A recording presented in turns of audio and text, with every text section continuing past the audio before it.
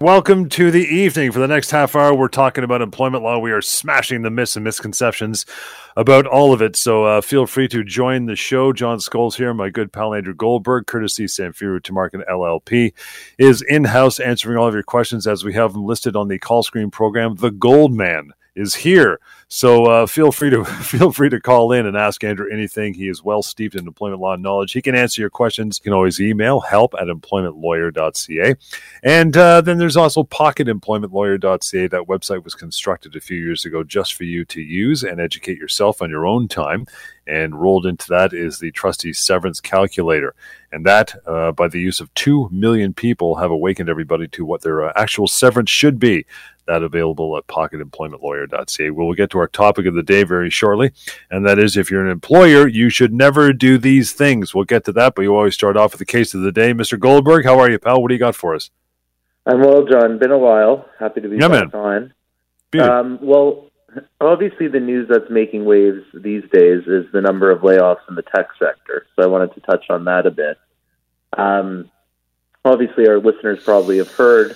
Most recently, there's news of a mass layoff of 50% of the Twitter employees, and that includes, so this big news, obviously, especially with Elon Musk at the helm, and those layoffs include some of its Canadian divisions. So I wanted to speak briefly about the implications there. The first and foremost being, there's been some murmur about the fact that these Twitter employees are going to receive about 60 days pay in lieu of notice. And the idea that just because that might be appropriate in the States, for example, does not mean that that's appropriate for these employees working in Canada. And in fact, and as we talk about all the time on the show, 60 days probably is a far cry from what most of these employees are actually owed in the Canadian legal system. So for those individuals who work for Twitter or really work for any tech company or any company at all for that matter, if you're laid off, don't take the company's offer at face value. You very well could be owed additional money. And one further point to that I just wanted to raise is because there's some confusion, and I'm hearing it from people who are calling into me all the time, is the fact that, what if you're working in Canada and in Ontario, but it's an American-based company? Yep. Does that have any impact on your severance? And the answer, simply put, is no. If you're working in Ontario and you're performing your duties in Ontario, then the law here applies, and you would be owed your severance in accordance with our laws, which very likely exceeds the 60 days that allegedly is being offered to a lot of these employees.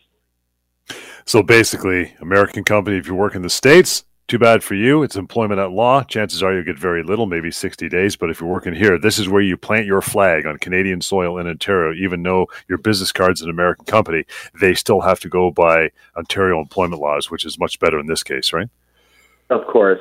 Yes, the laws in Ontario are very strong for employees and, afford way higher severance entitlements. And, there's also news floating around that Meta is going to lay off staff this week as well. So people who work in Canada for Meta, and we expect to see more and more of this across the tech industry. It's critical that if you receive a severance package from one of these companies, have it reviewed by one of our lawyers or one of our legal professionals before you sign it, because you could be passing up, tens of thousands of dollars. Yeah, Meta, of course, the parent company of Facebook and Instagram and about a handful of other things. There's way too many now as far as social media is concerned. But heads up for those people, again, as Andrew says, if you're working for one of them on Canadian soil and all of a sudden you get the old pink slip, you get sent up to the office with 2 people, a binder and some frosted windows, you know what's coming up, but that's okay. Give Andrew a call anytime. By the way, to do that, to reach out when we're not doing this half-hour radio, 1-855-821-5900, help@employmentlawyer.ca. Andrew's got a great team with him, always ready to sit and willing and have a chat to discuss your particular matter. And our topic for today is, if you're an employer, you should never do these things. And the first one in that regard is, you should never assume that severance is 1 or 2 weeks per year. What do you say about that, Andrew?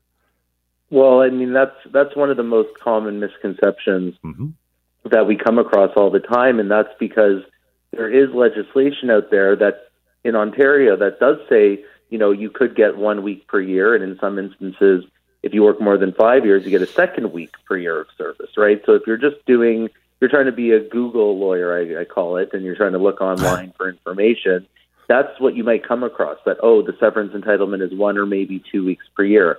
What's important to note is that is the minimum entitlement that someone could receive, not their full entitlement. And the vast majority of employees across the province are owed their full or complete entitlement, which can often cases exceed a month per year of service.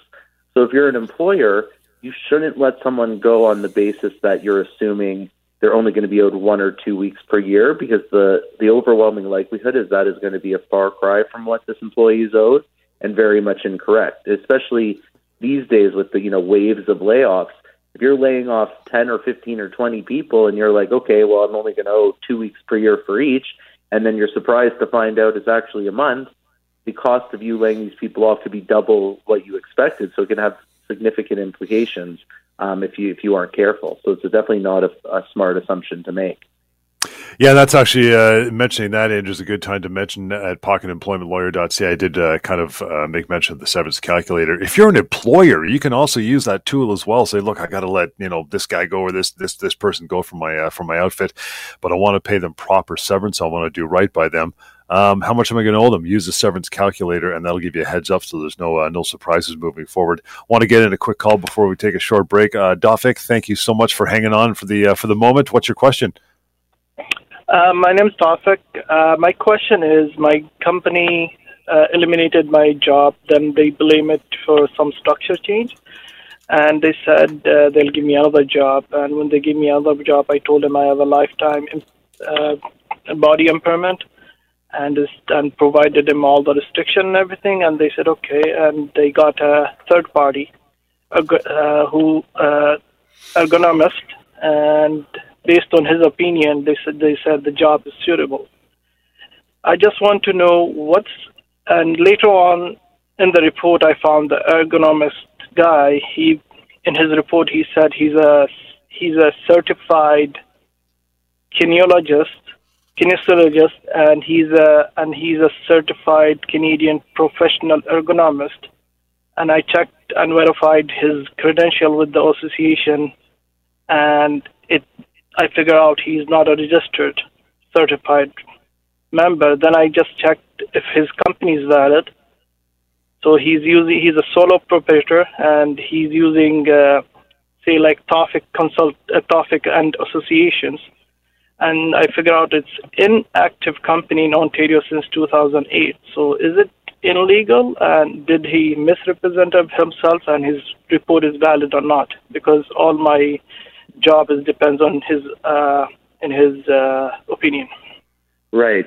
Well, what's very important is what your own medical professionals say, right? So if you have medical professionals, doctors, or specialists of your own who indicate that the job that they've tried to put you in and move you from one job to the other is not suitable for your medical issues, then you have to stick by what your doctor is saying. So it's not up to the company to hire their own person, and you just have to listen to what that person says. If your own medical professionals disagree, there could be an issue there, certainly, especially because it seems like they were accommodating you in your old job, and then they eliminated that job and are now saying, we're not going to accommodate you in the new job. So, Tawfiq, it appears there's a couple issues here that you have to deal with. In the circumstances, if you're not receiving the proper accommodation as supported by your own doctors, I would definitely give our firm a call and have a consultation with one of our lawyers so we can try to give you some more specific feedback and help you through the problem.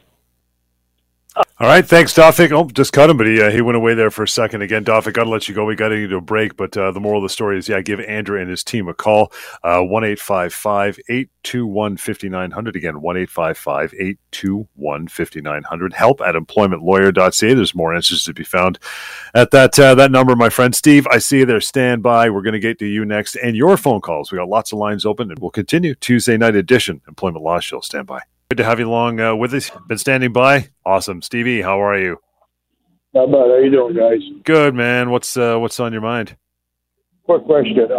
We got a family friend that she's in her late 70s, early 80s. She's still working. I mean, her job, it's not a heavy job, but she still wants to keep working to keep busy.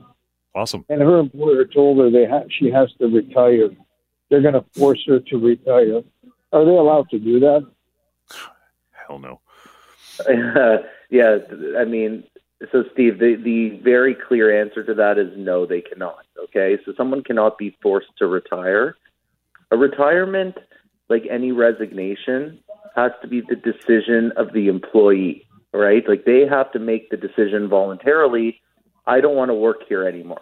Being forced to retire is the same thing as being fired. You know what I mean? It's just if it was so easy as forcing someone to quit or forcing someone to retire, then no one would ever be fired. Everyone would just be forced into quitting, right? So the simple answer is no, the company cannot force your friend's mother into retiring. A couple of words of advice I would give to her. One is if she feels she's being compelled to retire, I'd have her make sure that she puts somewhere in writing that she does not intend on retiring. You don't want all these conversations to be verbal. You want her to lay out in writing, in a text, an email, something. You know, by the way, you keep telling me I have to retire and asking me when I'm going to retire. I have no intentions of retiring. I intend to continue working until such time as I decide I'm no longer going to be working. But right now, I intend on continuing to work. And if she has further issues on that front, not only could she be owed a severance if they force her into retirement, but potentially human rights damages on the basis of age if we can establish that that's discriminatory, because if she's getting up there in age and that's the reason they want her out of there, that could be discriminatory and she could be owed human rights damages as well. So if this is an issue that seems to be continuing in her workplace and she has concerns about it, that's definitely a case that we can help her with and we deal with all the time, so we're happy to do so. I'll tell her. Thank you. Thanks, Okay. Steve. Appreciate the call. And I think, if you're going to reach out, which you probably will, to Andrew and his team afterwards, do not hesitate, especially with this matter. This is going to be easily handled by Andrew. And that is 1-855-821-5900. And I think the key takeaway there is the ageism part. I mean, they can't simply, as you said, a retirement is something you do voluntarily, unilaterally. They can't tell you you're going to retire. They're firing you at that point. And at that point, she's probably owed severance. We don't know how long she was working there, Andrew. But yeah, they simply they can't do that based on her age, right? Right, exactly. And I mean, once you start using the word retire, it almost, that in and of itself is not going to necessarily amount to discrimination, but it likely will, because it's implying that retiring implies that you're up there in age and your career is coming to an end. You know what I mean? So it almost builds in an age component to it where, like Steve said during his call, that she has no intention of leaving the job. It might not be a cumbersome job. It could be a few days a week. It could be anything. But if she's not prepared to leave the job at this time, then they can let her go and terminate her and give her severance as she's entitled to, or wait till she's prepared to resign. And again, the overwhelming thing there, as you mentioned smartly, was get it in writing, make a permanent record of it, so there's no he said, she said, if things decide to hit the fan, right? So good call on that one. We are talking about if you're an employer, you should never do these things. Another one is fire an employee while they're on a medical leave or maternity leave. That smacks of stupidity right there. It does, but surprisingly, or maybe unsurprisingly at this point, it's still things we see all the time, right? Especially, I can't stress enough how many times, just to preface this, there are some very limited examples where you can let someone go on medical leave or maternity leave. For instance, if you worked in a division and that whole division shut down, so the termination has nothing to do with you as an individual, but everyone was let go, that could be considered acceptable, right? But anything really short of that, it's amazing what we see, because you have the right, if you're on a medical leave or maternity leave, you have the right to your job at the conclusion of the leave. And I can't stress enough how many cases I've seen firsthand where someone's fired on a maternity leave that's not scheduled to end for 6 or 8 months, and the employer's like, oh, well, we have no work for you. It's like, well, how do you know you have no work for that person? They're not even scheduled to come back for a significant period of time, so it's clearly garbage that you're making that assessment now. And it's just such an easy case to make out if you're representing an employee. So if I'm talking now with my employer hat on and trying to speak for employers, they're, them on the other side as the employee, they're going to have the easiest case to get, like, not only a full severance, but also additional human rights damages as well, or punitive or additional aggravated damages because of being let go while on a statutorily protected leave. So it just, you can't be making that mistake. And if you're going to do that, you just have to be aware that it's going to be a very costly decision. If you're an employee, you should never make changes to an employee's job without considering the consequences. What do you mean by that, pal?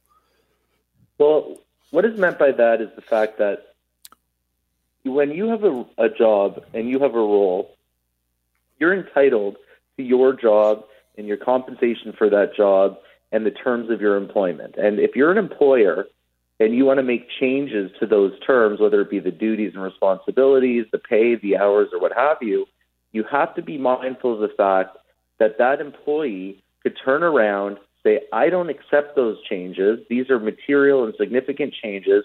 I don't accept them. If you insist on implementing them, I'm going to treat my job as being terminated. That's what we call a constructive dismissal. So you might think you're making some changes to an employee's job that they should accept or whatever in your mind as an employer, but if it is a fundamental change, then they could treat that as a constructive dismissal and you could be on the hook for severance for that individual. This all circles back to the employment agreement, which we stress so much on this show. If you don't have one, especially that outlines any of these changes as you as an employer want to make, then you're going to get yourself in some hot water because you should have done that from the outset, yes? Precisely. You know, when we speak from the employee perspective, people often have the misconception that not having an employment agreement is a bad thing.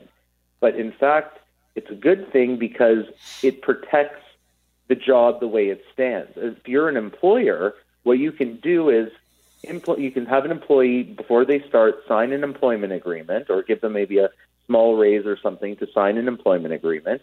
And in that agreement, you can stipulate as an employer, we're allowed to change your hours of work. We're allowed to change your location. We're allowed to change your duties, things of that nature. If that is part of the contract, then now that's suddenly okay to make those changes.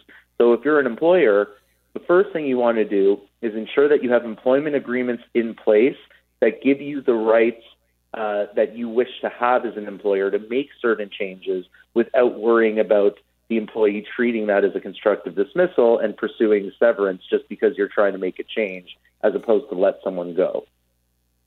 Get to one more of these before we move on to some calls and emails. If you're an employer, you should never misclassify an employee as an independent contractor. God, how many we've talked about this ad nauseum, but it keeps happening, right? Well, yeah, it happens all the time because there's benefits at the front end, right? Because if you misclassify an employee as an independent contractor, then it's great because you don't have to worry about, as an employer, payroll deductions, CPP contributions, EI contributions, WSIB payments, things like that. So you can save a bunch of money. The employee, on the flip side, there's some tax advantages to being called an independent contractor, so to speak, on paper. But if you're an employer and you misclassify an employee as an independent contractor, then what you could be doing is exposing yourself to claims for severance in the long run. For instance, if you terminate the individual on the basis that they're an independent contractor, if they're really not, if they're really working full time and you're delegating them their responsibilities and they really look like an employee, you could owe them severance just like an employee would be owed. And on top of that, you could owe them retroactive vacation pay, overtime pay, things of that, public holiday pay, all kinds of things that you didn't kind of account for when the relationship was good. But now that you want to kind of let them go, they could claim these things retroactively, and there's significant exposure as an employer if you choose to do that. Let's get on to an email. Andrew, this one from Dimitri says, hey guys, my team made a mistake on an important project. While it was embarrassing, it didn't really cause any irreparable damage. Because I was the team manager, I took the blame, was fired for cause.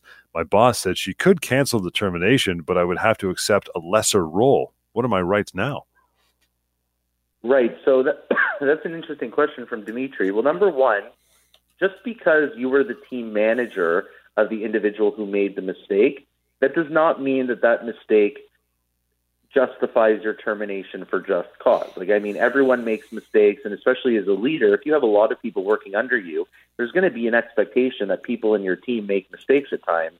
And if it wasn't, some catastrophic thing where you were negligent or, willfully ignorant to what that person was doing, it does not necessarily justify a termination for cause.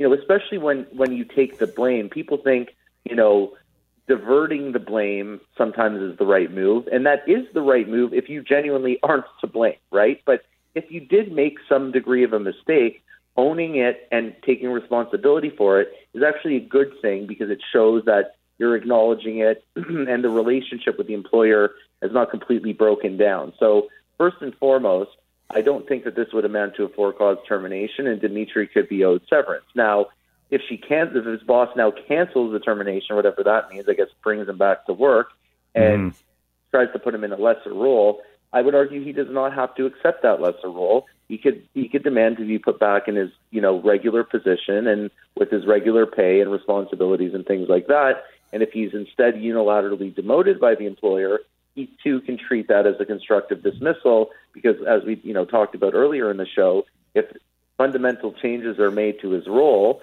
such as his duties and responsibilities, and he's effectively demoted, then he could treat that as a termination as well. So what I would recommend to someone like Dimitri, again, and this is something we drill home all the time, but it can't go understated, is give us a call now before things continue to unravel. Because as things continue to unravel, there's less that we can do to help influence the situation and help you preserve your rights, someone like Dimitri, and do the right things before it's too late, right? So it's imperative that he calls. Plus, if he accepts this role, a lesser role, you're assuming might be less money as well. That could have a cascading effect if he's ever let go down the line at that lower pay. All around, it could just be bad news for him, right? Right, and I knew you were going to jump on that. I didn't wait long enough. So thank you for mentioning that because that's exactly right. If he ends up, say Dimitri goes back and he says, fine, I will take that lesser role, and he does that role for 3 weeks or a month and say, just as you said, if the pay is less, by the time he comes to us and speaks to me and says, Andrew, here's what's going on, if he's held that role for a decent period of time, the company could argue that, well, he's effectively accepted the demotion because he's continued to work in the demoted role. It's important that if changes are made to your job as an employee, and those are detrimental changes, you want to act on that as quickly as possible. You don't want to continue to work while those changes are in place because it opens the door for the employer to argue that now these changes have been accepted and you have no right to your old job back in the old terms of your employment. Great stuff, and it's a wrap. Andrew Goldberg can be found anytime moving forward. 1-855-821-5900. help@employmentlawyer.ca. And again, that website you can always use to learn more about your employment law rights and access that severance calculator, if only for interest's sake. pocketemploymentlawyer.ca. Employment Law Show.